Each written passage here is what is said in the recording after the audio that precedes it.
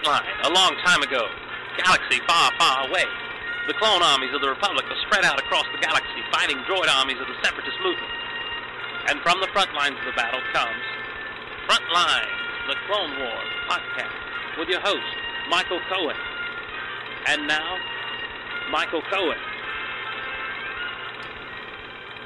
Welcome to the 26th episode of Frontlines, the Clone Wars podcast for the episode Children of the Force. I am Michael, and with me, as always, is Matt. Here I am.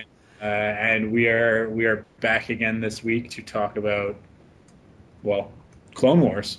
Children of the Force. Yeah, Children of the Force, which I'm just going to say right now, so far, of these 3 episodes that have been out, is my favorite episode of Season 2. Hands down. It's not quite as good as Trespass, which, like I said last close. week, Huh? everything is against that benchmark. Yeah.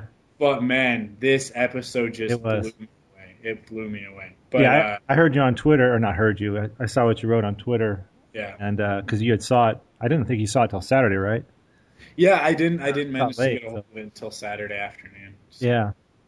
Same here. I was at the concert, but I saw it on Saturday too, and I was like, wow, this is just keeps ramping up from one to the other. So this is the third one, and yeah, incredible episode, and we'll get into that in a few minutes. Yeah, definitely.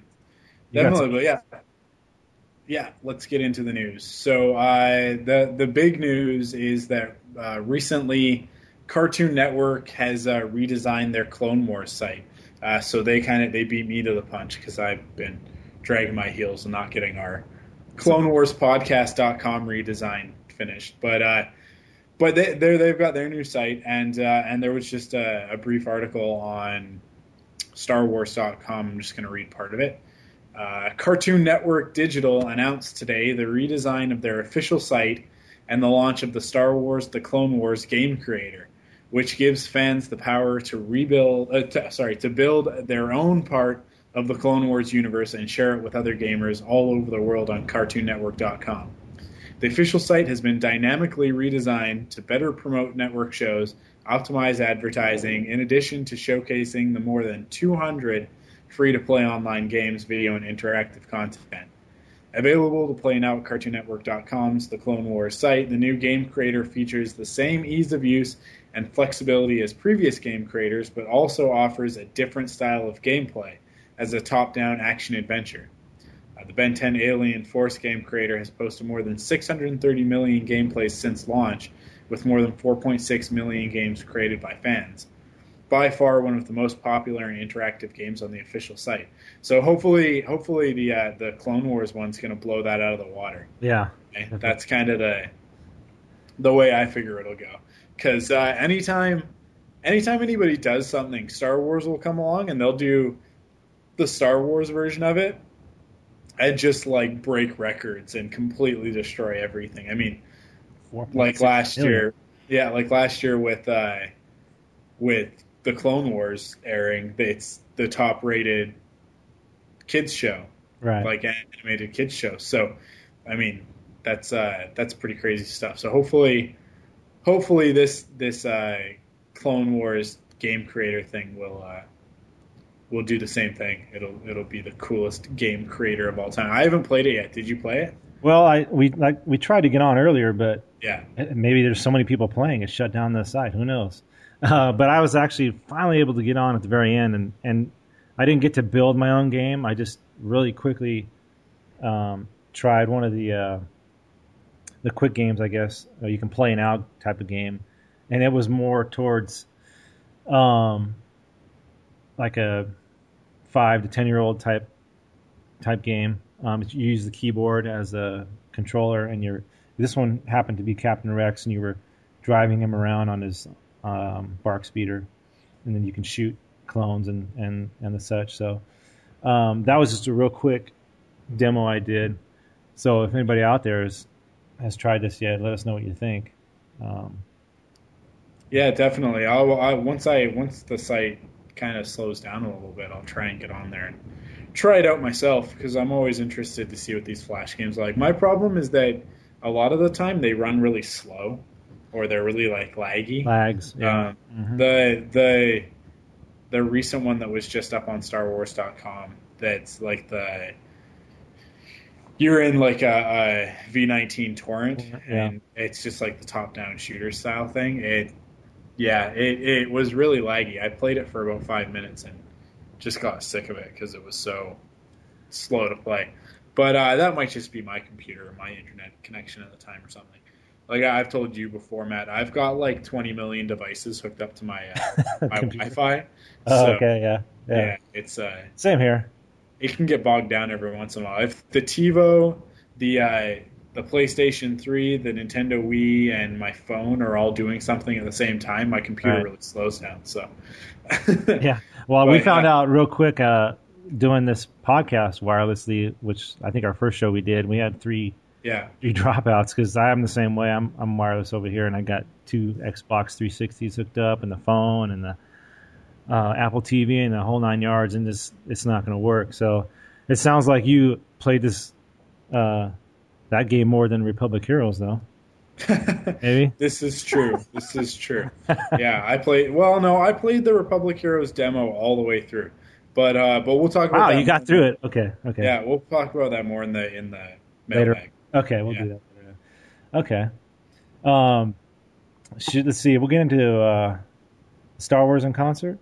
How's that? Yeah. Tell us you just went and got a chance to see it yourself this past Saturday, and how was it? Oh yes, it was. Well, if you haven't read my review, go over to Clone Wars podcast website, check out the review. Not a huge review, but I got some pictures over there and just a quick breakdown of what happened during the night. But if you're a Star Wars fan, you want to see this. I mean, you're talking about an orchestra. It wasn't the London Philharmonic, but it was a Philharmonic orchestra.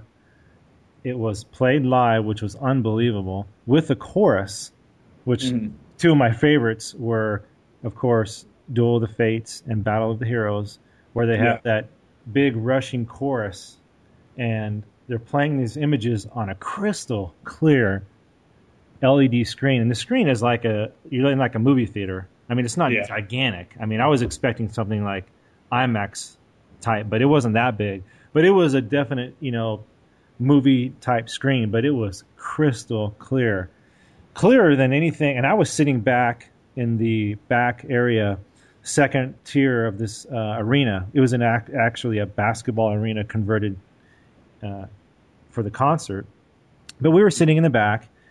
And it just looked fantastic. I mean, if Blu-ray is going to look anything like this, and it'll probably look better. I mean, I can't wait for that.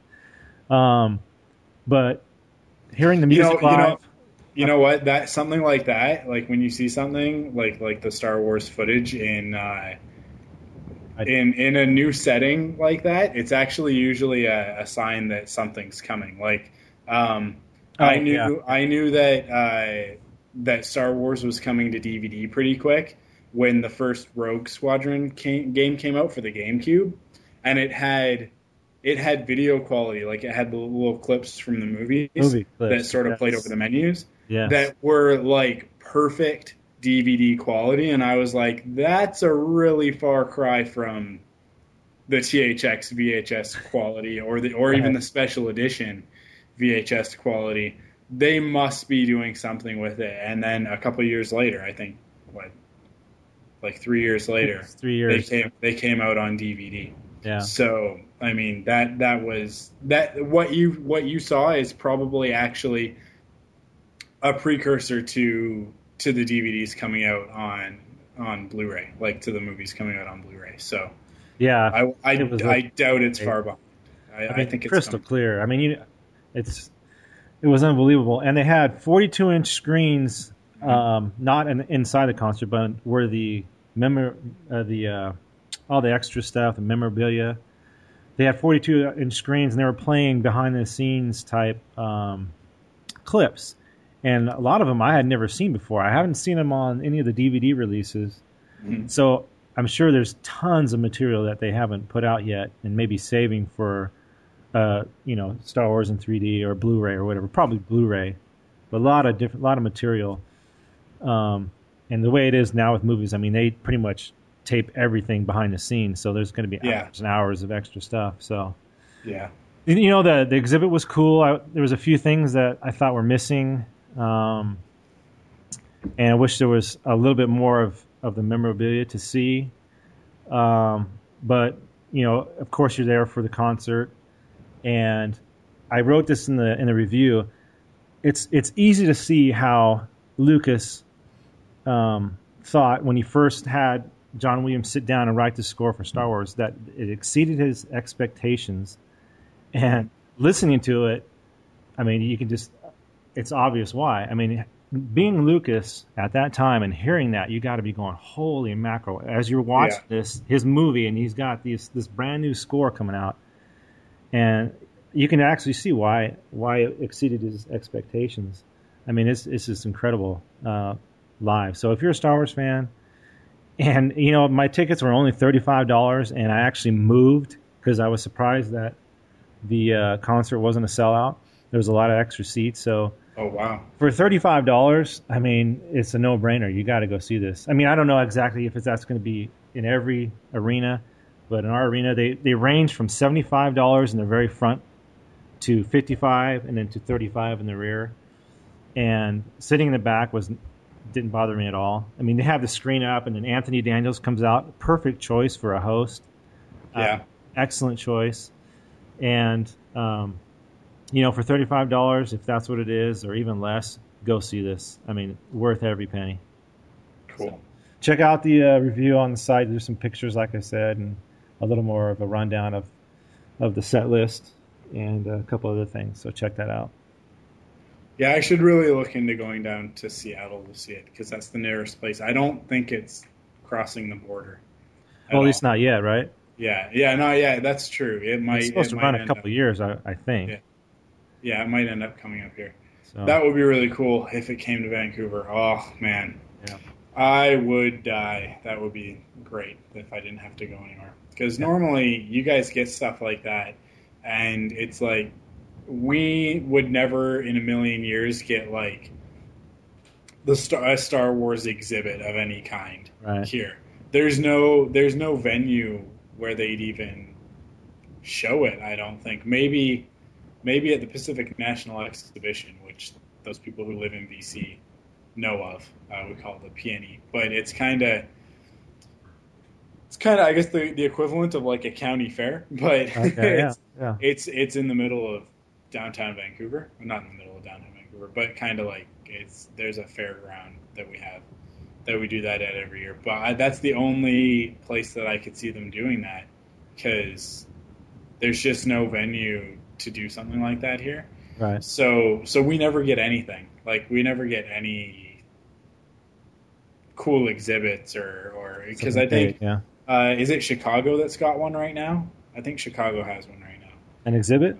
Yeah, or recently or something like that. They had something. Yeah, I heard about it. It was like the Smithsonian type. Oh, right. I know that there's a Star Wars section at the Smithsonian. Right. Because if you've seen the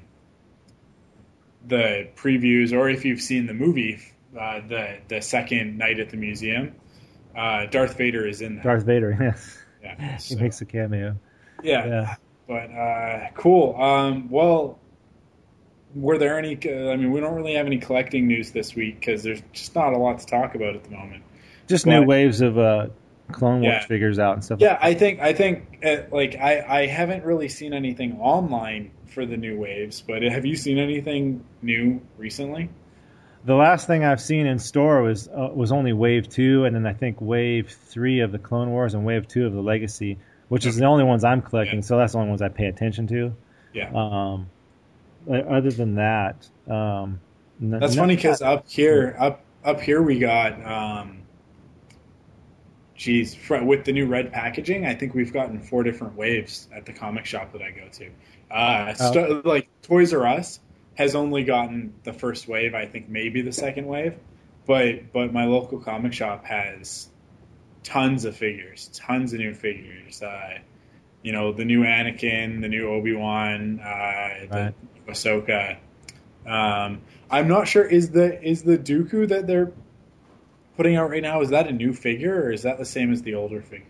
I think it's the same from what I can Is tell. it? Okay, because it looks great. That Dooku figure looks really nice. Yeah. And Kit Fisto's in like 2 or 3 of the waves, so people who are looking for him, because I know that he was kind of hard to find a little while back there. At Yeah, least I he got was. mine. Yeah, they are hard to He's find. out there. Yeah, Well, at least they're hard because I try to find them in like perfect condition, and trying yeah, to find one that's not bent is sometimes a challenge, and that's why it's hard for me to collect these is because I'm trying to keep them as mint as I can.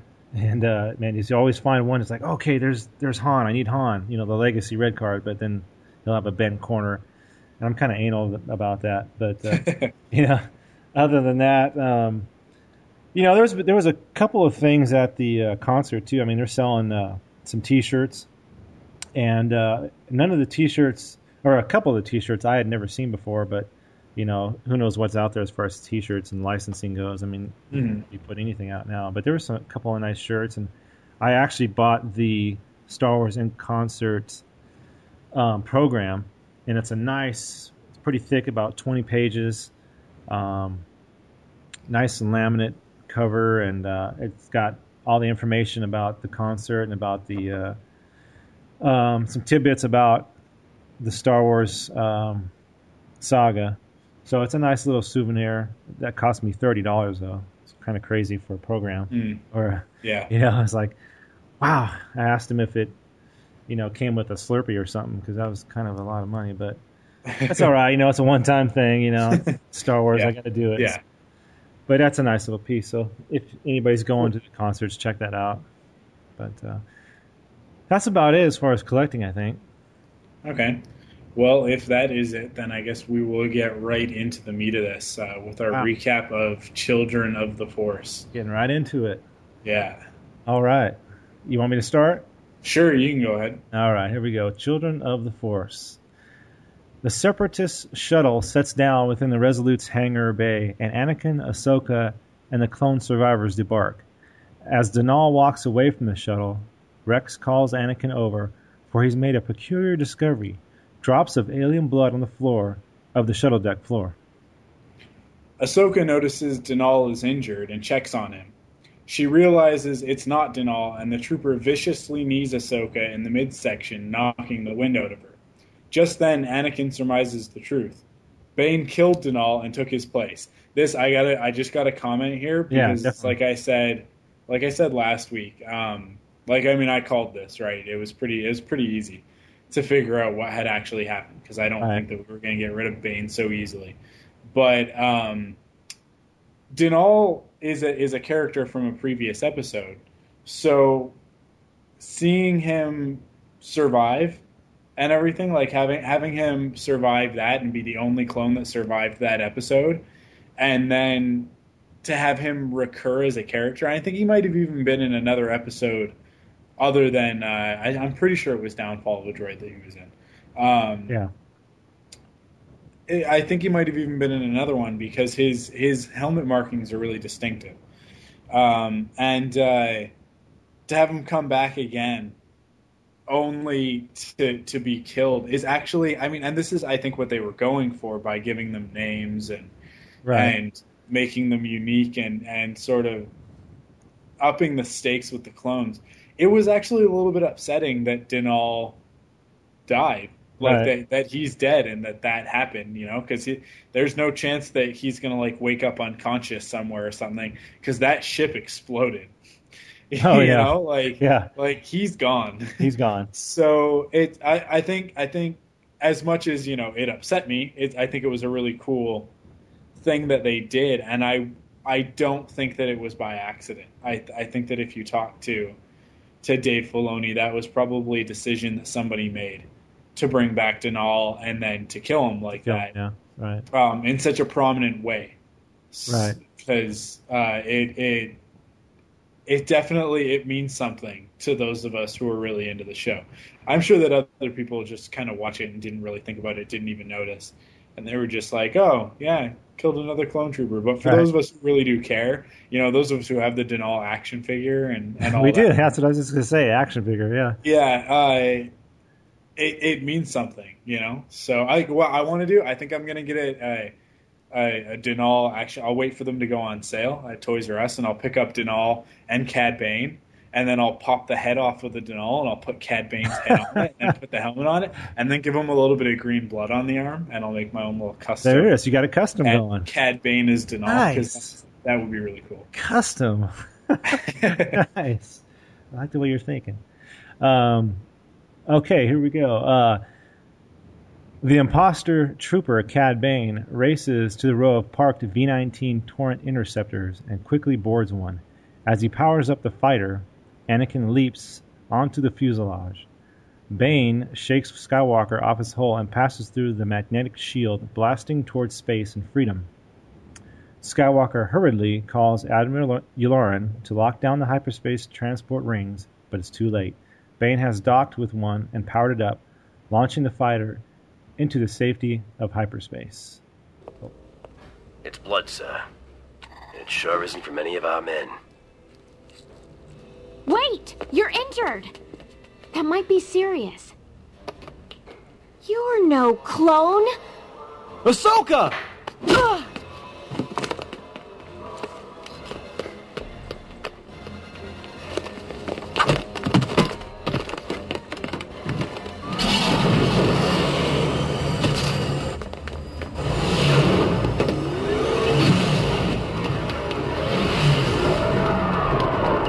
Admiral, lock down the hyperspace rings! Hurry! What could possibly have happened since I last spoke with you? It's Bane! Lock those rings, now! No! Lock them all down! Hurry! Deactivating hyperspace rings.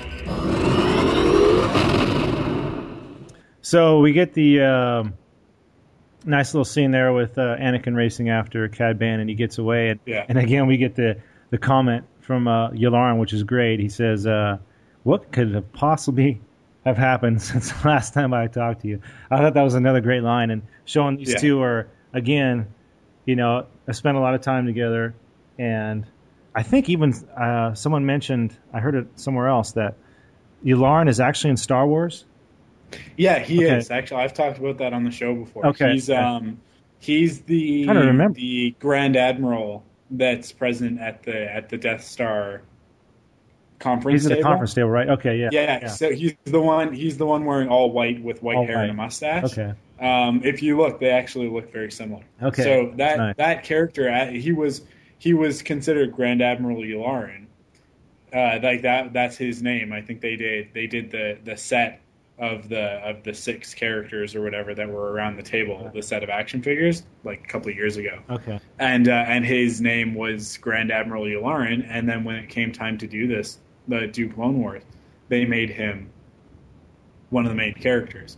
So it is, like you see they Anakin and Yularen have been working together for a really long time. I really like the line when he says, "No, lock them all down," because because 3PO says 3PO. in A New Hope with the garbage mashers, he says to R2D2. Yeah. He says, "No, shut them all down," and he delivers it exactly the same. It sounded the same, yeah. Yeah, and it was really cool. What I really liked was Cad Bane jumped into the V-19, and I was like, man, there is no way that a V-19 has its own hyperdrive. Look at that thing. It's totally a short-range fighter. There's no way it's got its own hyperdrive. What does he even think he's doing? And then Anakin's like, lock down the hyperspace rings. And I was like, oh. Well, yes, they do. Sense. Yeah. It's so he popped into the ring. But I think that they kind of use those rings as a plot device. Plot device, yeah. But that's all right. But that's okay. I thought it was really cool because you know what that means. That means that we're going to get like a titanium ship of the V-19 in the hyperspace ring now. Oh, yeah. And I love hyperspace rings. I've got like 3 or 4 Jedi starfighters in hyperspace rings, and I've got like the different versions of the Jedi starfighter. I just think it's a really cool idea. Nice. But I just didn't like how Yularen like didn't listen to him. It's like, dude, Skywalker is your commanding officer. You need to listen. When he says stuff, you need to Do what he Do says. what he says, yeah, because But- that amount of time was enough time to lock him down. But Yeah. he thought it was Anakin, just another one of his goofy plans or whatever. So he had to question him there for a second. So Yeah.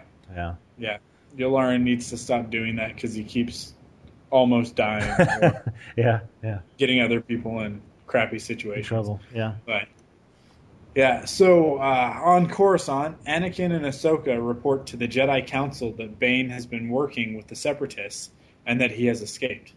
The Jedi Masters are most concerned. The holocron he stole contained a list of thousands of the most Force-sensitive children in the galaxy. Yoda hopes that through the Force, the Jedi will be able to anticipate Bane's next move.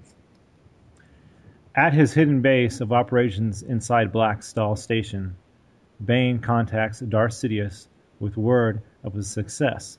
The Dark Lord has a new assignment. He needs Force-sensitive children as test subjects brought to Mustafar. He tasks Bane to choose 4 of the children from the list. I have delivered what you wanted. The Jedi were no problem. Anything else I can help you with? I need test subjects. Choose 4 children and bring them to Mustafar. I will take care of them. Kidnapping innocent children.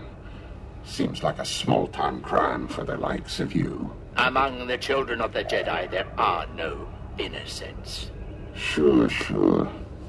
As long as I get paid, it makes no difference to me. So here we have another scene with Cad Bane, and this is one of my favorite scenes, and there's no action in it, nothing, Yeah. but Yeah. holy crap.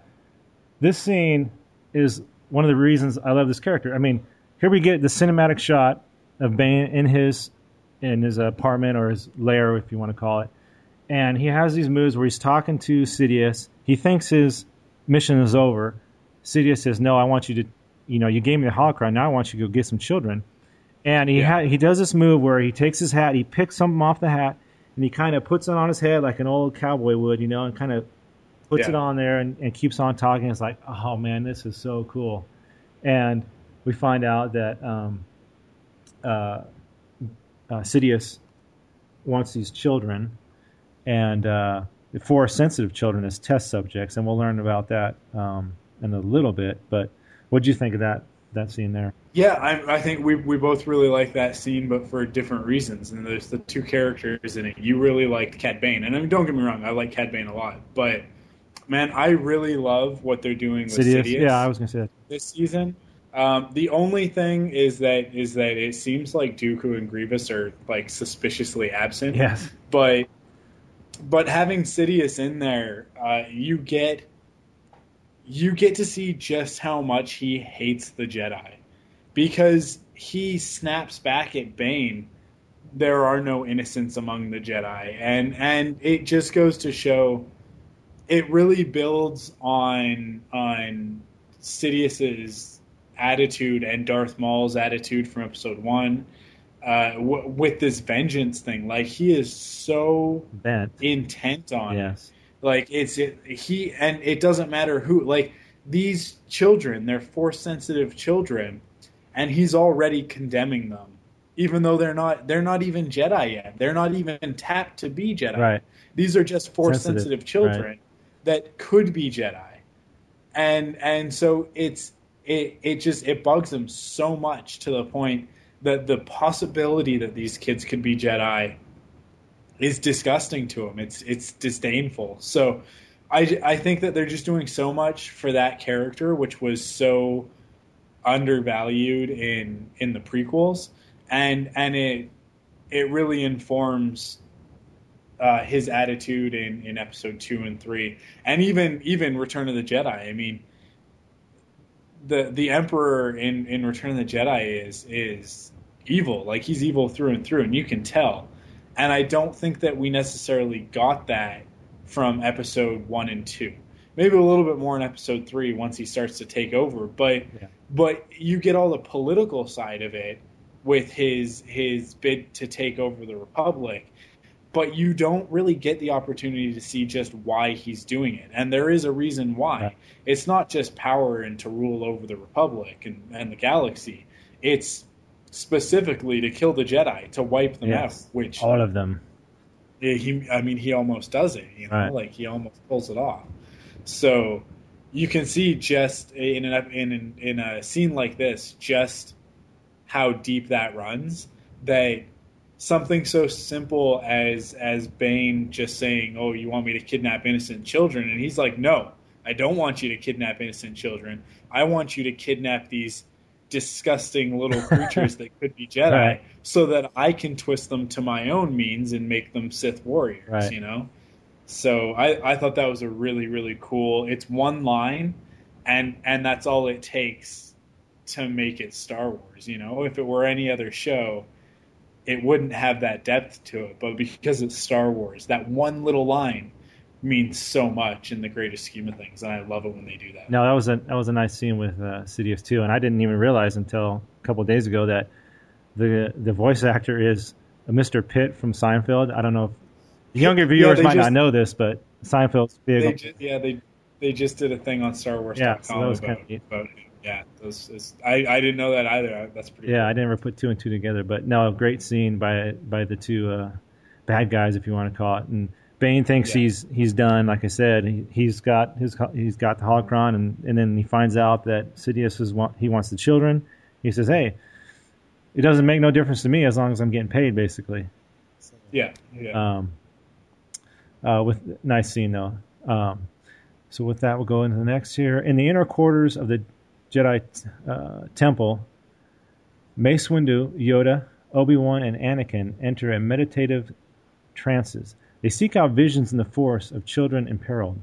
Yoda and Obi-Wan see the jungle world of Rhodia and a house in K-Tap Square. Mace sees Gili Anselm, home of the Natolans, but Yoda cannot corroborate that vision. Anakin sees a Gungan child screaming in the southern village of Jangwa on Naboo. From these visions, the Jedi realize their next destinations. This was a really cool Yes, it scene because we had to see them sort of do a little bit of a Force detective work sort of thing. And I think one of the reasons why we don't see this normally is because it's not usually so important that they get their information this way. Right. So I think it takes all of them at once to pull something like this off. I think that all of them being together and using the Force in harmony, which we see again later in the episode, right. allows them to see these visions. And we get that great moment of Anakin hearing the child screaming, right. and Yoda says to him, "A vision of the future you see," and it's exactly what he says to Luke later on in Empire Strikes and Back, I thought that was really cool to see. Like this, I think, like if you ask me, that's sort of a heritage that Anakin has passed on to Luke. Right. That when Anakin looks into the future and when he uses the Force to see things like that, to have visions, they're almost always these terrible visions of pain and anguish and terror and fear and all that sort of stuff. And it's almost like he passes that on to Luke, because all Luke ever really sees is bad things. Like he sees the visions of Han and Leia in Cloud City, and he sees them in pain. Right. And I mean, that's partially because Vader makes him see it by torturing Han Solo for no good reason. Right. Other than that, but I just think that's it's really cool to see that in both characters, and it's a really cool throwback to Empire. Yeah. Again, in just a couple of lines. Like, it's so simple that they just tie these things together. Yeah. Do you think it's when they bind together like that, I'm assuming that they can see more than if one of them were just Yoda just to do it by himself? That's what I'm kind of getting at that. Yeah, that's how I feel too. Yeah, because I mean, we get that moment in episode 3 where Anakin goes and meets with Yoda to tell him about his vision, and he's very vague about it so that Yoda doesn't know that he's talking about Padme and that he's talking about their baby and all that sort of stuff. But but I thought it's very similar to that, where they sit down and when they work together on something, their powers are multiplied yeah. almost. Heightened, yeah, definitely. Yeah. Yeah. Good Yeah. scene. Go ahead. So in K-Tap, a Rhodian toddler named Wee Dun levitates a ball with his mind. He is strong with the Force. His mother, Ma-Ti Dun, has already been in contact with Master Bola Rapal about Wee's eventual entrance into the Jedi Order. Cad Bane, wearing a Jedi robe, shines a hypnogazer into Ma-Ti's eyes, making her comply with his demands. Your son is strong with the Force. He will make a fine Jedi. Master Ropal said the day would come for him to go to the temple, but not for some time. Master Ropal was unaware of the danger your son is in. Jedi imposters have been roaming the galaxy, stealing the future younglings. For your son's protection, I'm going to have to take him now. He is my only child. Look into this. It will relax you. Another reason, there's another great scene actually, and I wanted to bring this scene up was because we've never actually seen a scene where the Jedi children are taken away, except for Anakin in Episode 1. Mm-hmm. But this child was taken, or is going to be taken, according to the mother, real early, and shows kind of like that. Okay, there is a little bit of a reluctance to let a child go. Yeah. And I thought that was kind of nice to see that. It's like, well, I really don't. He's kind of young, look how young he is. You want to take him now? And it's like, yeah, we got to take him now. So in the Jedi Order, when they take these kids, so you can kind of see what's going on with the parents there, of not wanting to let him go. And then we have Cad Bane. Now, do you think he got that robe from Ord Innocence, or did he get it from Bola Rapal? Because he has a Jedi robe. I'm thinking Bola Rapal. So here's the thing with a Jedi robe. The Jedi wear them specifically to blend in. You can't tell a Jedi is a Jedi until you really see them do something Jedi-like.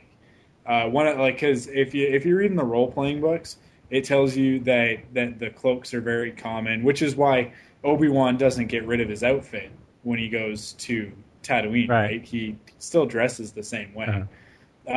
Because it's a very common form of dress to wear the robes like they do, and then to wear the hooded cloak.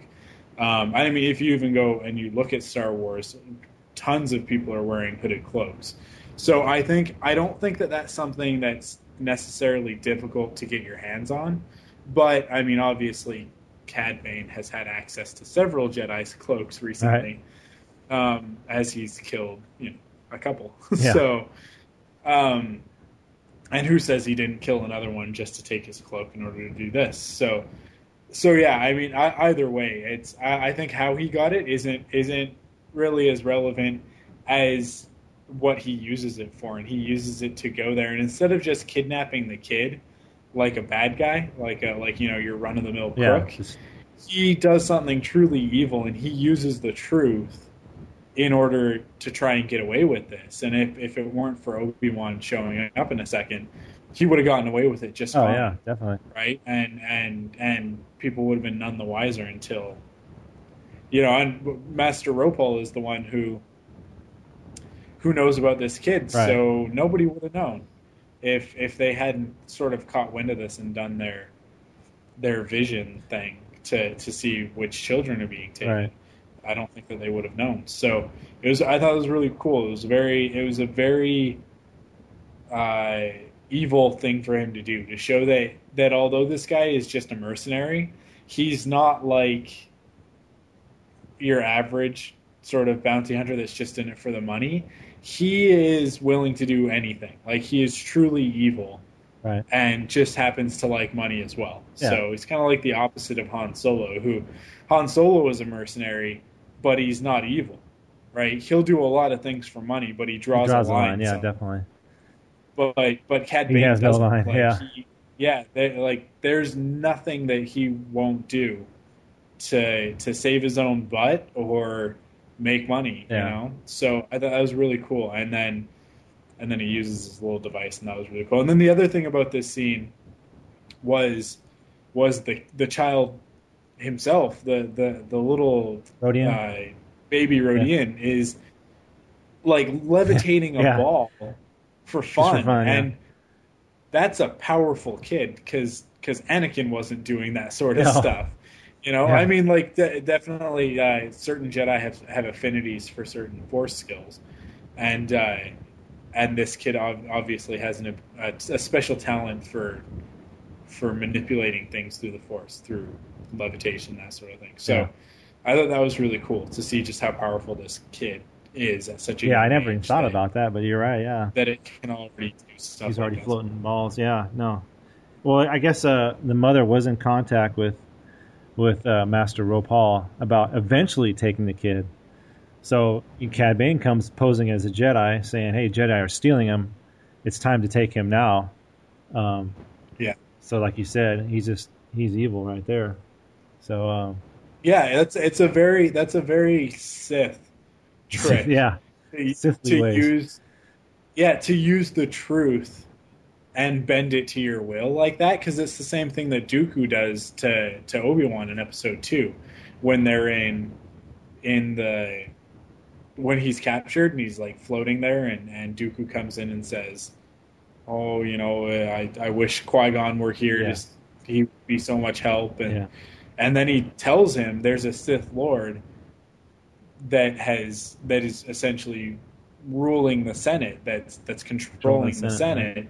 And Obi-Wan doesn't want to believe him because it's just so ridiculous to him, and that's why Dooku says it, because Dooku knows it doesn't make a difference. I'll tell you the truth because you're not going to believe it anyways, because you're so arrogant and you're so like the Jedi are so full of themselves. This is his perspective, not mine. But like the Jedi are so full of themselves that there's no way that he'll believe that there could possibly be a Sith Lord in control of the Senate, you know? So it's the same sort of thing that Cad Bane does, and I thought that was a really cool. These are a lot of things that people are making conscious decisions to do something different, to do something a little bit deeper, because Cad Bane could easily just be busting into places and stealing kids, and that's all they could have done, right? But instead, they have this great scene where he's being really devious and really deceitful. Right. Continue here. Obi-Wan's Jedi starfighter arrives on Rhodia, and the Jedi visits the Dun House. Mati coldly greets him at blaster point. Kenobi questions her, learning that Cad Bane posed as a Jedi and has stolen the child.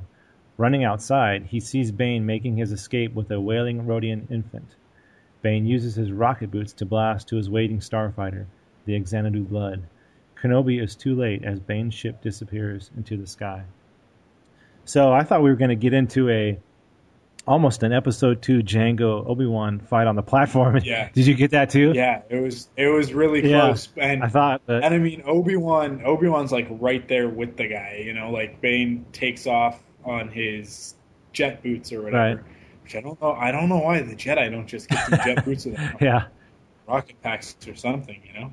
The Obi-Wan figure comes with a rocket pack. Why isn't he always wearing it? But he comes out and he whips out his sort of zip line thing, and sort of almost flies into the air after him, and then climbs up the wall, and just like Bane gets away, and I think Bane only gets away because Obi-Wan wasn't willing to put the child in any danger, because he has a moment and then he hesitates and he just sort of stops and then kind of lets him go. Yeah, and lets him go. And I think but that's Obi-Wan for you, right? That's the patience right there, that Obi-Wan's like, no, you know, this isn't my moment, I'll wait for it.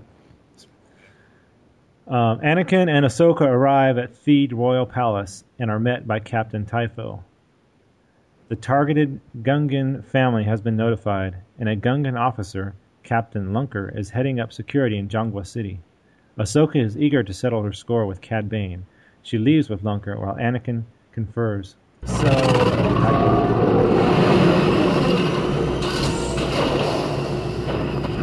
General Skywalker, they told us you were coming. Has the Gungan family been notified? Yes. Captain Lunker here is in charge of the operation.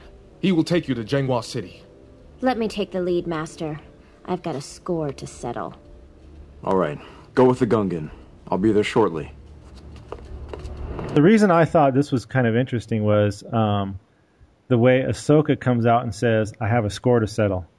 Now, we know from Jedi that you're not supposed to be...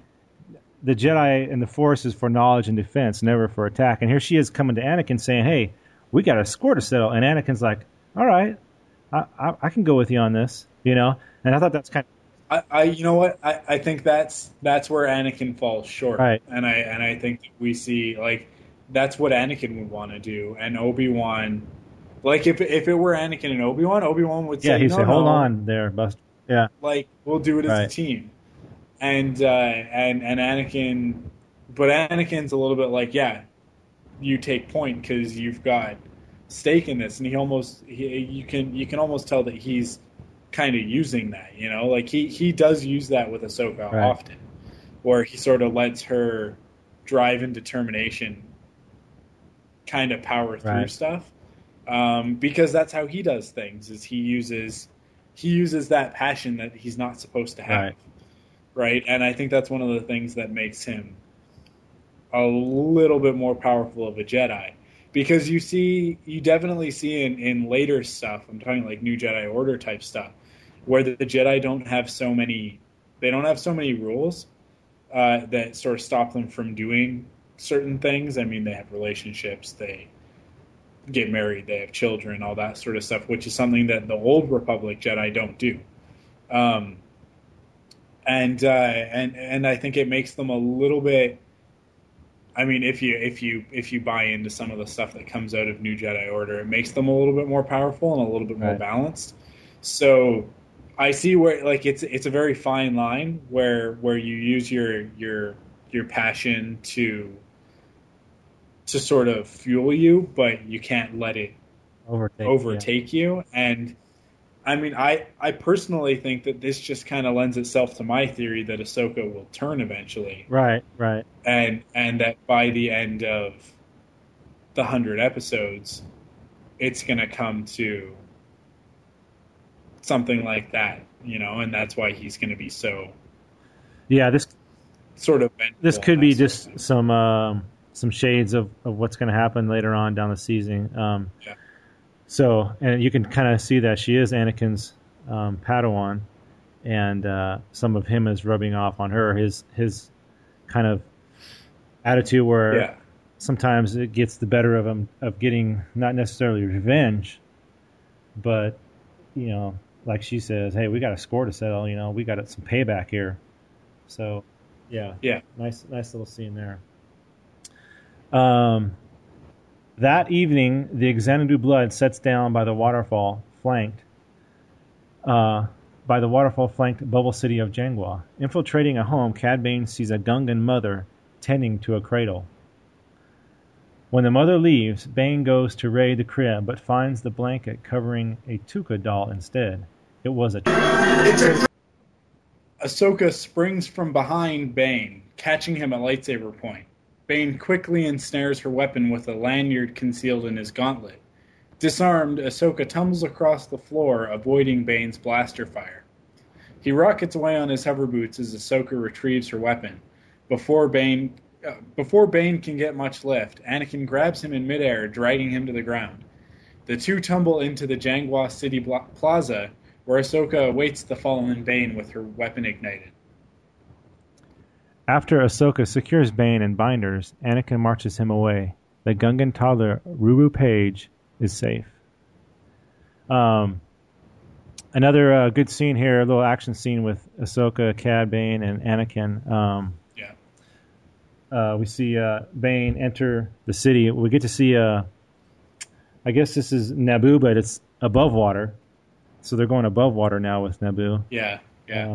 In the episode commentary, I mean, this is the, we We start aboard the Resolute, and then we go to the Jedi Temple on Coruscant, and then let's see. Then we go to the space station, right? And then we go to Rhodia, and now we're on Naboo. That's 5 locations already, like 5 different planets essentially, like different settings. Right. And we still have a couple left. We still got a couple more to go. And we're only like halfway through the episode. It's unbelievable. So Dave Filoni was saying in the commentary that they kind of already put a lot on the team, so they weren't quite ready to tackle an underwater Gungan city yet. So they made it kind of half above water and half underwater, right? So that they didn't have to deal with that, because they would have had to do Anakin and Ahsoka going into the water, underwater, and then they would have had to do Bane underwater and figure all this out. Like, that would have been a lot, yeah. Yeah, that would have been a lot to figure out. So I understand. Like, for this story, it suits it a little bit better that it's above water. But yeah, I mean, this is another great scene where we see the Jedi pull a little bit of bait and switch. Right. Yeah, they kind of get there first and set up their little trap. Yeah, it's nice to see them win, because they haven't really won a lot since Bane entered. Like, he always seems to get the upper hand, and in this instance, Anakin and Ahsoka managed to pull this off. So, and he almost gets away. Yeah, almost. I mean, he gets he disarms Ahsoka, and he's using those boots again. And he almost gets away until he gets grabbed by Anakin. They gotta do something about those boots of his. I mean, take them away. Yeah. You know, next time you capture him, take his boots away. Definitely. As Bane sits in a starkly lit interrogation room aboard the Resolute, Obi-Wan Kenobi and Mace Windu loom over him, demanding to know where the 2 missing children are. Bane refuses to divulge their location or who his employer is. The Jedi have poured over the Xanadu blood, but the ships and navigational records have been wiped clean. With Anakin's help, Mace and Obi-Wan intend to bind together in the Force to compel Bane to speak. The Jedi use their Force ability to probe Bane's mind. They demand that he take them to the stolen holocron. Bane desperately tries to resist. He is ordinarily immune to Jedi mind tricks, but the concentrated focus of 3 Jedi is too much for him to handle. He finally breaks, agreeing to escort the Jedi to his hiding place.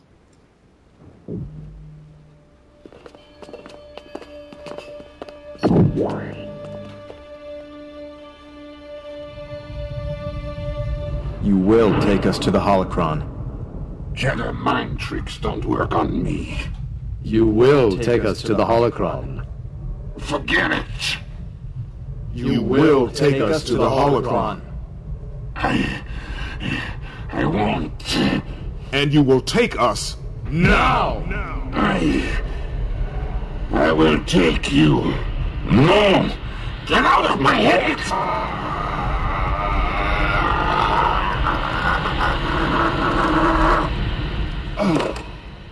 Perhaps we should try again. I've had enough of that. I'll take you to the holocron. You'll get your children back. So I thought another one of my favorite scenes here. We get to see the Jedi's equivalent of interrogation here. And well, this scene right here corroborates what I said last week. Right. With Cato Parasiti just telling them what they want to know. Exactly, yeah. Right. Because like I would think she's been through that. Like, that's why. Yeah, she's been through a Jedi interrogation before, and she doesn't want to do it again. Because even Bane, who is this totally BA guy who could take anything, right? Like, you envision this guy as just, you could rip his fingernails off if Duro do have fingernails, you know? Like, you could do whatever you wanted to him, and he wouldn't break. But he does here, because having the Jedi go into your mind like that is such an uncomfortable feeling that he's just like, whatever, I'll just tell you what you want to know, And I mean, he might be up to something, he might not. There's a really great moment after this where they're going to the shuttle, and Anakin's like, you can't just go with him. It's got to be a trap. Right. And Mace just goes, I know. Yeah, it's all right. Or Yeah. we know. And it was so Samuel L. Jackson of him. Yeah, Like whoever's doing the voice double, like whoever plays Mace, did such a good job. He hit it perfectly. I mean, I'm gonna say he did it better than Samuel L. Jackson ever did Samuel L. Jackson as Mace Windu. Yeah. And it was so perfect that he was just like, we know. Yeah. And it's one of those things like, the Jedi often know when it's a trap, and it's obvious a lot of the time that these things are going to be traps. But yeah, though just the way that he delivered it was like, yeah, we're well aware and we're prepared for it.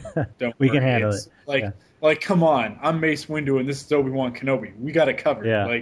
Like this guy can't do anything to us. Yeah. I thought it was a really, really good moment. Yeah, well, we know that the Force and reading people's minds, sometimes it doesn't work on people.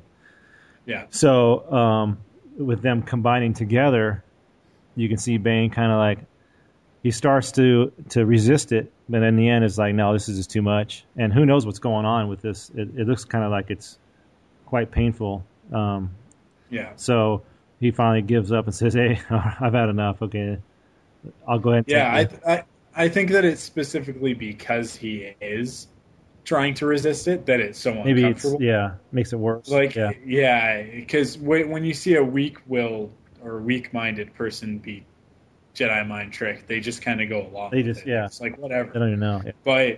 But I mean, he can feel them in there, and definitely the way that they were doing it, there was 3 of them at once, and they were being forceful. Forceful, yeah. Like they were fighting against his will, and that's got to be uncomfortable because he can hear them inside his head changing his thoughts. Like, I can't imagine how that would feel. Yeah. It has to be terrible. Right. Good scene there, though. I like that little Jedi interrogation. It's always good. Yeah. Mace, Obi-Wan, and Anakin march Bane to the T6 shuttle. Mace receives word that Chancellor Palpatine wants an update into the investigation. Kenobi dismisses it. This is an internal Jedi affair, and none of the Chancellor's concerned. Skywalker, a friend of Palpatine's, insists that they keep the Chancellor informed. Anakin has effectively volunteered, so Mace and Obi-Wan continue to the shuttle, sending Anakin to Coruscant. Bane provides the coordinates to a destination deep in the Outer Rim, and the shuttle disappears into hyperspace. At the Chancellor's office on Coruscant, Anakin is greeted warmly by Palpatine, though the Chancellor dismisses Ahsoka.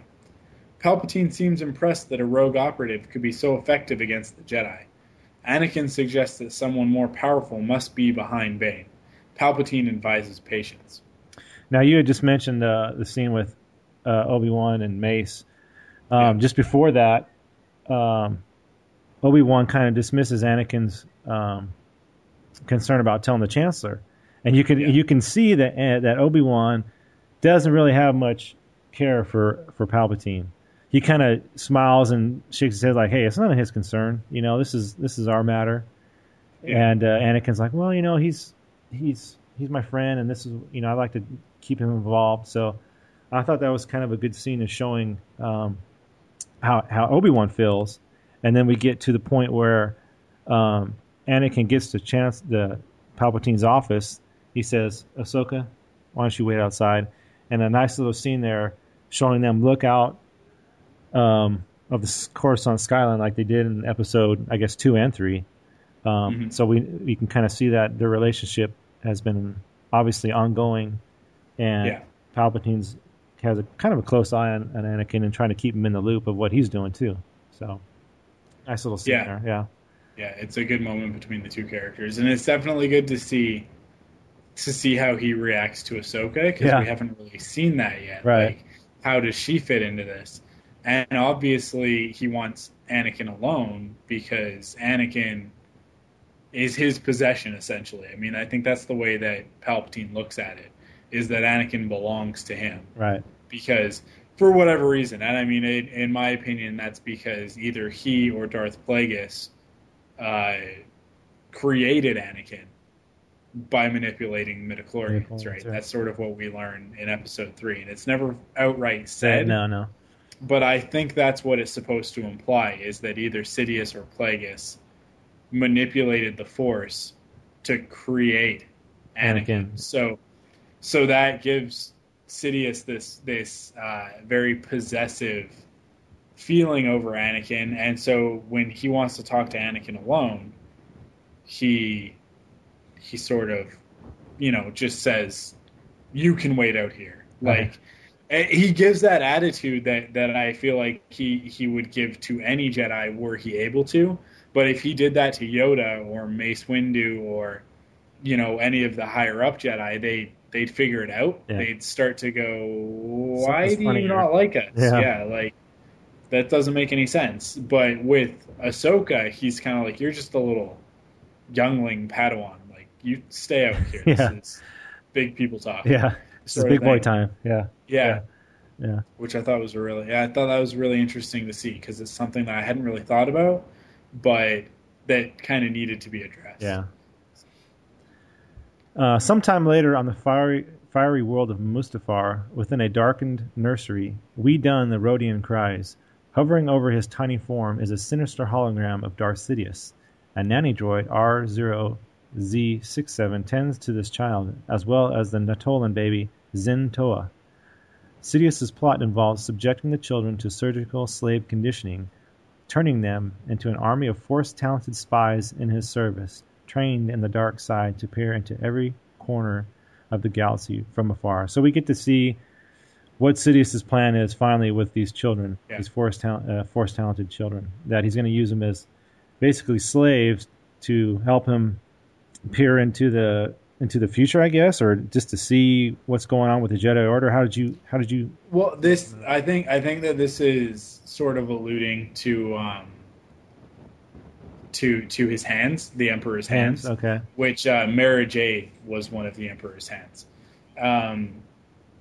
Because later on, like in the expanded universe, we find out that the Emperor has been training Force-talented individuals to use their abilities so that they can be spies for him. Mm-hmm. And I mean, this is exactly what it is, an army of Force-talented spies.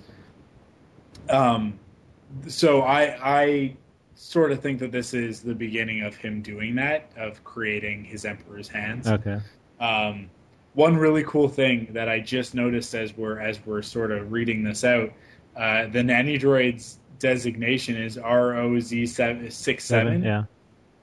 That's Rosie, if you look at it a certain way. Okay. I don't know about the 67 and what that means, but Rosie was the robot nanny from the Jetsons. Oh, okay, Which I would bet if you took a look that it came out in 1967 or something like that. Probably, yeah.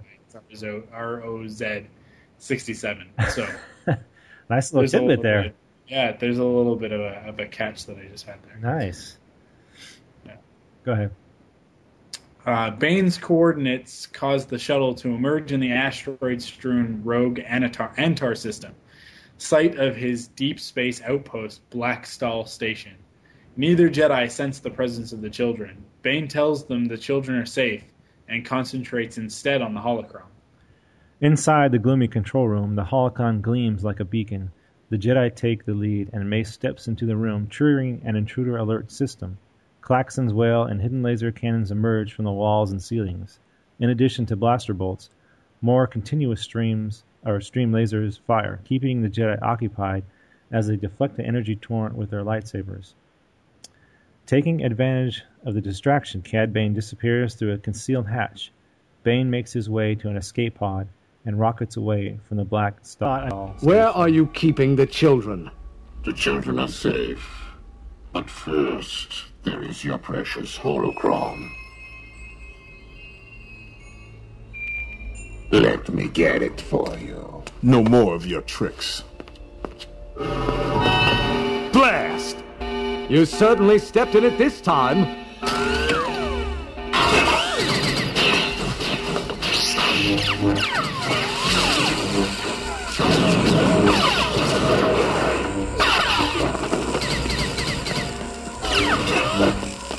long, Jedi!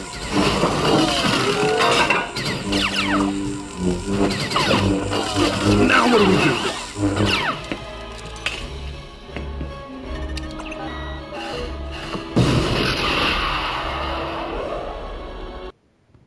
So here we get to see again Cad Bane is a little smarter than the average guy, and he's kind of planned things out well in advance. So he's kind of got his little outs, if you will, if certain things were to happen, and he's able to make his escape. And then we get to see Obi-Wan, and he's going to be kind of like sounds like the comic relief a little bit here.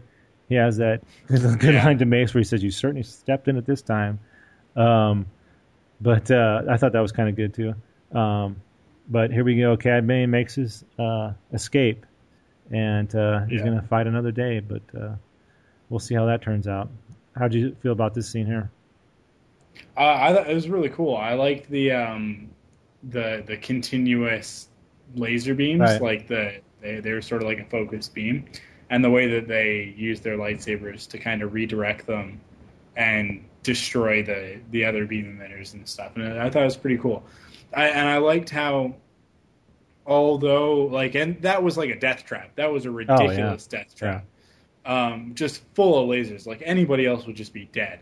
But for these guys, it's like it's a minor inconvenience, and it just allows Bane that split second to get away. through the door Yeah. and away. That's all he needs. But really, like, you don't get the sense from either Mace Windu or Obi-Wan that this really is any like sort of challenge for them whatsoever. Right. Like, not until the door starts to close, and then they're like, well, I guess we better get out of here, and so they take off. And then there's that really cool moment where Mace Windu drops, he slides underneath it or rolls or something like that, and then his lightsaber's still on the other end, so he just sticks his hand through and pulls it through. Just with the Force. It's a definitely a throwback to Indiana Jones, the whip. And the first season was kind of its own thing, but this second season they're going to great lengths to. I mean, this is almost like fan service where they're kind of doing things just for us, just to see if we pick it out. Yeah, just so that while we're watching the show, we're like, that's just like Indiana Jones, or that's just like in episode 2 or 3 or 5 or 6. You know, like they're throwing these things in here a lot, like very often. With the last 2 episodes last week, and then with this one, episode, we're talking like 5 or 6 already references each episode. It's pretty it's pretty intense. I'm going to say it's intense. It's intense, yes. Faster, more intense. There's a lot of stuff in there. Yeah. Okay. In the hangar of the Resolute, Anakin and Ahsoka continue examining the captured Xanadu blood. Ahsoka is curious by the amount of volcanic ash the fighter has accrued in his travels. R2-D2 discovers that while Bane wiped the Navicomputer clean of records, he did not purge the fighter's fuel computer. Anakin correlates the list of planets they know that Bane has visited with the distances and fuel consumption involved. Anakin then begins triangulating other worlds upon Bane's travels. It's an old Jedi trick used to crack down on smugglers. I just have to say one little thing about this. That appears to be the Xanadu blood. There's appears to be that starfighter that he wanted. You know, that he stole the holocron for. I gotcha. Right, like if you sort of think about it, we never saw this fighter before, and then it's actually a one of Grievous's guards. It's one of the Magna Guard starfighters. Okay, yeah, it looks. It's just been repainted and it's been all pimped out, I guess you could say. Right. So that's what he said. He said that he wanted a starfighter with the works. Right. So obviously they're going to take one of the starfighters they have and just give it all that extra stuff. So he went to all that work, stole the holocron and all that stuff. I mean, now he still got paid for it, but he lost the starfighter already, which I just think is so funny. Yeah.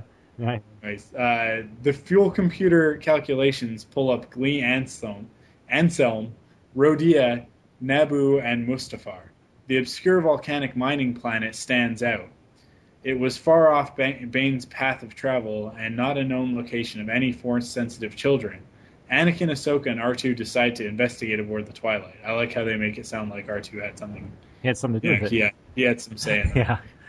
At Blackstall Station, Obi-Wan eludes the deadly lasers long enough to snatch the holocron. He and Mace scramble from the station as it suddenly detonates. The Jedi flee the exploding outpost aboard their shuttle. The Twilight lands on the fiery world of Mustafar. Within Sidious' secret facility, R0Z67 reports on the unexpected arrival.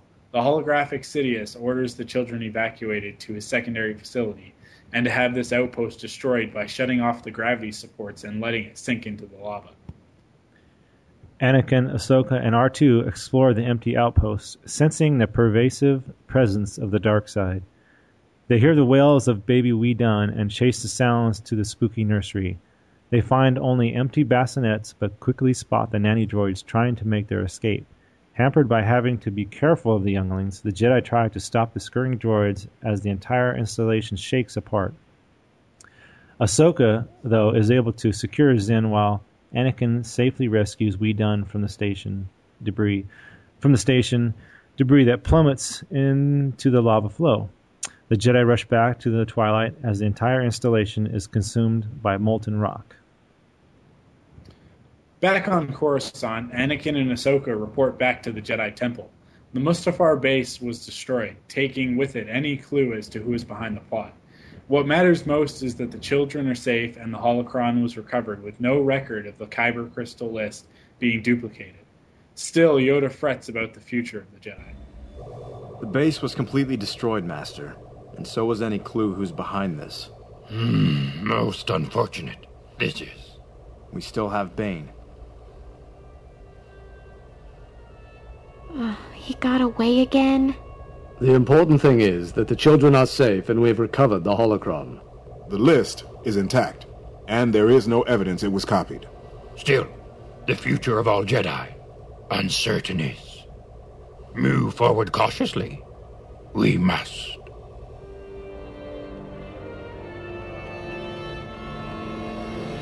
You know, it looks like this is sort of the end cap of this storyline. I thought it was going to go on a little longer, but what Yoda says at the end there, you know, is it truly done? I don't know. I mean, the holocron wasn't copied, or the Kyber crystal wasn't copied, according to them. They have the children that they know of.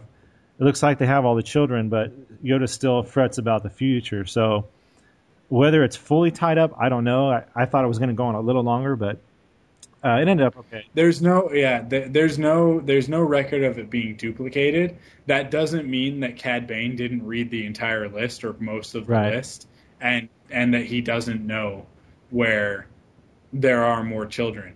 And it also doesn't mean that this was the only place where these children were. You never know. You never know. Like, it could come back later. I'd really like it to come back later. I was really hoping that they wouldn't pull it off.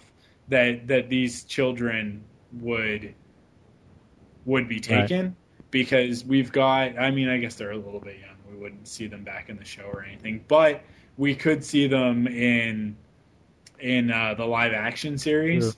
You know, like if they had gotten away with these children, there could have been a Nautolan and Rodian Dark Jedi pair that showed up as like Dark Jedi spies in the live action series, and then only people who watch both shows would have noticed. You know, so I think that would have been really cool. But yeah, I mean, overall, this is definitely the best episode so far of the season. Yeah, definitely my favorite so far. But we're only 3 into it. But yeah, it's kind of early to call best episode of the season. Really but it was solid. Really, really. And you mentioned earlier that they went to 7 different locations. I mean, it definitely had that prequel feel to it as far as pacing and all. Planet. Yeah, I mean, it was just bam, bam, bam. You know, I guess that's obviously something very challenging for the team to do, but it was great. And then, like you said, with Cad Bane, he had already captured two of the kids before he got captured. So, like you said, he might have read more than just 4 on the list, and, this might come back later on. We see him get away, and we don't know actually what happens after that. He escapes in his pod, and then the children are rescued, and it kind of tidies up. But we'll see what happens, though. But definitely my favorite so far this season. Yeah, it was a really good episode. Cool. Well, let's jump into the mailbag, and we've got a piece of mail from Patrick, and he actually, this was posted on the website, posted as a comment on the latest episode, and he says, "I've only listened to the first hour and a half, but so far it's a great episode. The episode recap is a lot more interesting now that you sprinkle in your opinions as you go. The recaps are useful since I forget what happens in the show, but in Season 1 I found myself fast-forwarding to your opinion part. My enjoyment of the podcast is also further enhanced by the addition of Matt. It's nice to hear a second opinion, and it gives you two a chance to bounce ideas off each other. One negative remark about the episode is that I could only hear Matt in my left earbud while Michael was in the other. I don't know if this was a technical glitch, but I don't know how many times my earbud would fall out and I missed a few words. Oh well, minor complaint." That's from Patrick. Sorry, I was lazy last week, and normally the way that we record is through a program through Skype, and what it does is it records us. I'm on the right side, and Matt's on the left for like stereo. It splits our feeds that way. That way, it's easier for us to edit. Say my cell phone goes off, which it never should because it's turned off. But whatever happens, I mean, we've had people's phones go off in the background and that sort of thing, and you guys never know because all I have to do is shut off that would be me, that side for just the split second that it happens, and then it comes back, and you guys never know. And then what I normally do is I flatten it into a mono track before I put other stuff in. Last week I was sort of busy with other stuff, and I wanted to get the episode out for you guys, so I didn't do that because it takes about like 5 to 10 minutes depending on the episode length, and because the episode was so long, I just did not want to sit there and wait the 20 minutes that it would have taken to compress it into one track, and then because I got to do it like 3 or 4 times, so I was just taking the shortcut out there. So sorry for anybody that inconvenienced. And we'll be back to normal. And now that I know that you guys don't like that, because Patrick was not the only one who commented. I got more than one. Yeah, I got more than one comment on it. So I won't do that in the future. I'll make sure that they're all flattened down into a mono. Well, yeah. Well, I appreciate the comments there, Patrick. And me and Mike have talked about the show, and we thought that was the best thing to do was to do the recap and comment on it as we go. And then, as you guys have heard this episode, we're starting to add a little more technical stuff in, and we're trying to put in a little bit of sound clips so you can get even a more feel of what happened during the episode and why we're commenting on certain things. So hopefully you guys like that aspect as well.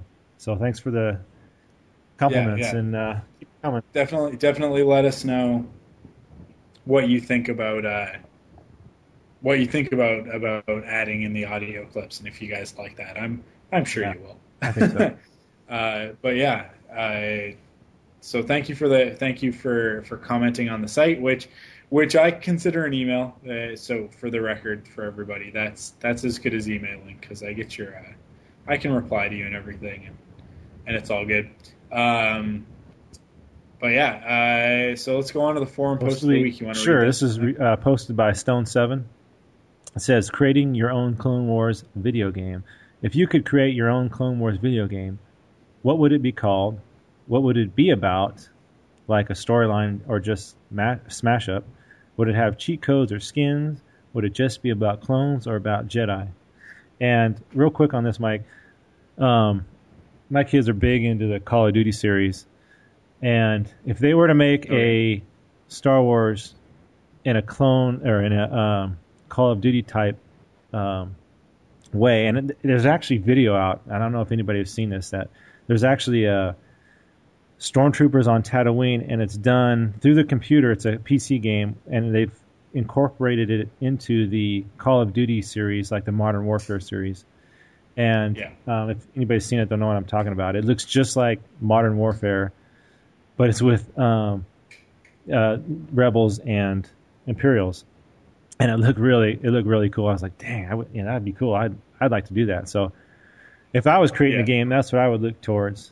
Something more like that, like a first-person shooter. That's kind of the stuff I'm into. So I don't know what you think about all that. Yeah, I mean, I enjoyed the Battlefront games, which are very similar to that. But I mean, my favorite Star Wars video games that have come out so far have definitely been the Rogue Squadron games, and I would love to see a return to the Rogue Squadron stuff. Definitely. So to see something like that in a Clone Wars setting, I think would be really cool to see the Clone Wars characters. And I'm talking about Rogue Squadron 2 Rogue Leader, not Rebel Strike, because Rebel Strike was crap. Because you could get out of your fighter and walk around and stuff, and walking around was just terrible. It was pointless. But yeah, I really enjoy the Rogue Squadron games, and I'd like to see them sort of return to that arcade starfighter combat sort of thing and focus on it for a change rather than just have it as a feature in a Battlefront game or something like that. But I mean, definitely for what's coming out soon and what I would like to see, what I would make myself if I were in charge of something, I think that the Old Republic is kind of going to embody a lot of what I would do. I don't know that I would necessarily do it in that era. I'd like to see something in the classic era. I'm getting a little bit tired of everything being prequel or Clone Wars. Like right now, it seems like it's Clone Wars or Old Republic or it's Legacy, and nobody cares about the classic trilogy era anymore, and they don't care about those characters anymore. And I think that's because of, like, the kids now. I mean, you know who drives the market, and it's, you've got 3 of them in your house, right? Yeah. So, like, those guys are who drive the market. It's boys, young boys drive the Star Wars market, and those guys are into the Clone Wars and they're into the prequels because that's what they've grown up with. You know what they like is the Lego series, Star Wars. There you go. So I mean, it's a totally different thing than what I want, because I want classic trilogy stuff. I want Han Solo and Luke Skywalker, and I'd love to see them do video games based on that era and the era, and like particularly the New Jedi Order. I really like the New Jedi Order. Jedi Order. Yeah. A lot of people aren't really keen on it, but I like the Yuuzhan Vong as an enemy. I think that they worked really well, and I don't know. I think I might have mentioned it before, but I'm reading Invasion, which is the New Jedi Order era comic book, and I'm really enjoying it because you've got Luke and Han and Leia and Jason and Jane and all these characters running around in this universe, and I really enjoy those characters, particularly Jedi Master Luke. I really enjoy Luke at that stage, and I'd like to see a little bit more of that, which is why I'd like to see a classic trilogy character animated series come out. Yeah. I'd really like to see Mark Hamill reprise the role of Luke Skywalker. We'll see what happens. They got that other cartoon series he's supposed to be doing, but there's been rumors about it. We'll see what happens. But yeah, that's what I'd like to see in a Star Wars or Clone Wars video game. Is something either Rogue Squadron style in the Clone Wars setting, or something not Clone Wars at all. Which I guess is not what I should be saying on my Clone Wars podcast. Yeah, we'll edit that out. Yeah. I really like the Clone Wars, and I love this show, and I love what they're doing with it. I feel like the video games that they've been putting out, though, are real crap. They're what's commonly referred to by hardcore video gamers as shovelware, where they just sort of put something out to put something out and make money. Yeah.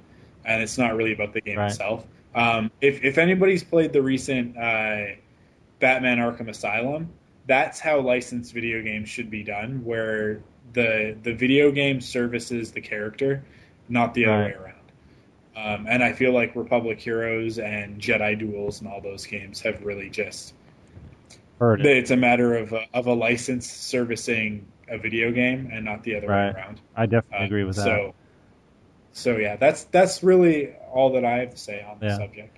Well, those of you out there, go ahead and tell us what you think. Start posting. Yeah, jump on the forums and let us know. And with that, we'll go to the upcoming episode description. I just want to say, like, they haven't been doing. We wanted to do audio for these, but they haven't been doing teasers. As far as I know, like, they haven't been releasing them on the website. Well, they're doing like 10-second teasers, really quick. I mean, they did actually have a preview of this week, and I didn't get to catch the audio for it, but it's about I think it was about 10 or 15 seconds, and kind of sets it up. But I'll try to get that next week for our upcoming episode description. But you want to go ahead and read at least read it? Go ahead. At the Jedi Council's request, Padme investigates a separatist conspiracy in the Senate. So I haven't seen a preview for this because I haven't seen this past week's episode on TV yet, and Teletoon doesn't do the previews. So maybe you can tell us a little bit more about what you know about it from the preview that you've seen. Well, it looks like we're getting into Padme where she meets somebody in the Senate. And it looks like this is the part where they're going to have a relationship, maybe, and where Anakin gets a little jealous. It looks like, that's kind of what I got out of it. There's something going on, as it says, a conspiracy, but it looks like Padme is going to befriend somebody in the Senate and has kind of like a confidant, and that's pretty much all it went with. So kind of a little bit in the dark. As to what this episode is really going to be about, but that's the description they give, and I'm sure the description will be on StarWars.com sometime later this week. But that's what we got so far. Well, look forward to that. I mean, I'm personally not a fan of the Padme storylines, but I feel like they've been some of the weakest episodes so far. But who knows? This might be you never know the way this season's going. We'll see. Yeah, definitely. But I know that it's to sort of serve the female fan base, which I totally respect that, because we need more lady Star Wars fans. Star Wars chicks. Yeah. Totally. All right. Well, that's the episode for this week. Thank you for listening. Don't forget to check us out online at www.clonewarspodcast.com. You can follow us on Twitter, username Clone Wars, and head over to Facebook, join our group, and join the fan page. And as always, check us out on the Geek Out Loud forums at www.geekoutpodcast.com/forums. And there's tons of other shows in there. There's about 4 or 5 other shows in there that you can jump into their forums, listen to their podcasts as well. So it's like you get like 6 podcast forums for the price of one. Can't beat that. Yeah, you can't. I don't think that anybody else anywhere has a deal like that. Because I mean, you get like 6 for 1, and then it's also free. I mean, how can you beat that? You can't beat that. Head on over there. And get in there, and don't forget to email us. Yes. Send in. I mean, you guys can email us with whatever. I really like to hear from you guys what you think about the episodes, not of Frontlines as much as Clone Wars, and tell us what you think of the season so far. Right. So you can email me at mike@clonewarspodcast.com. And Matt. You can get Matt at clonewarspodcast.com. Yep, that's it.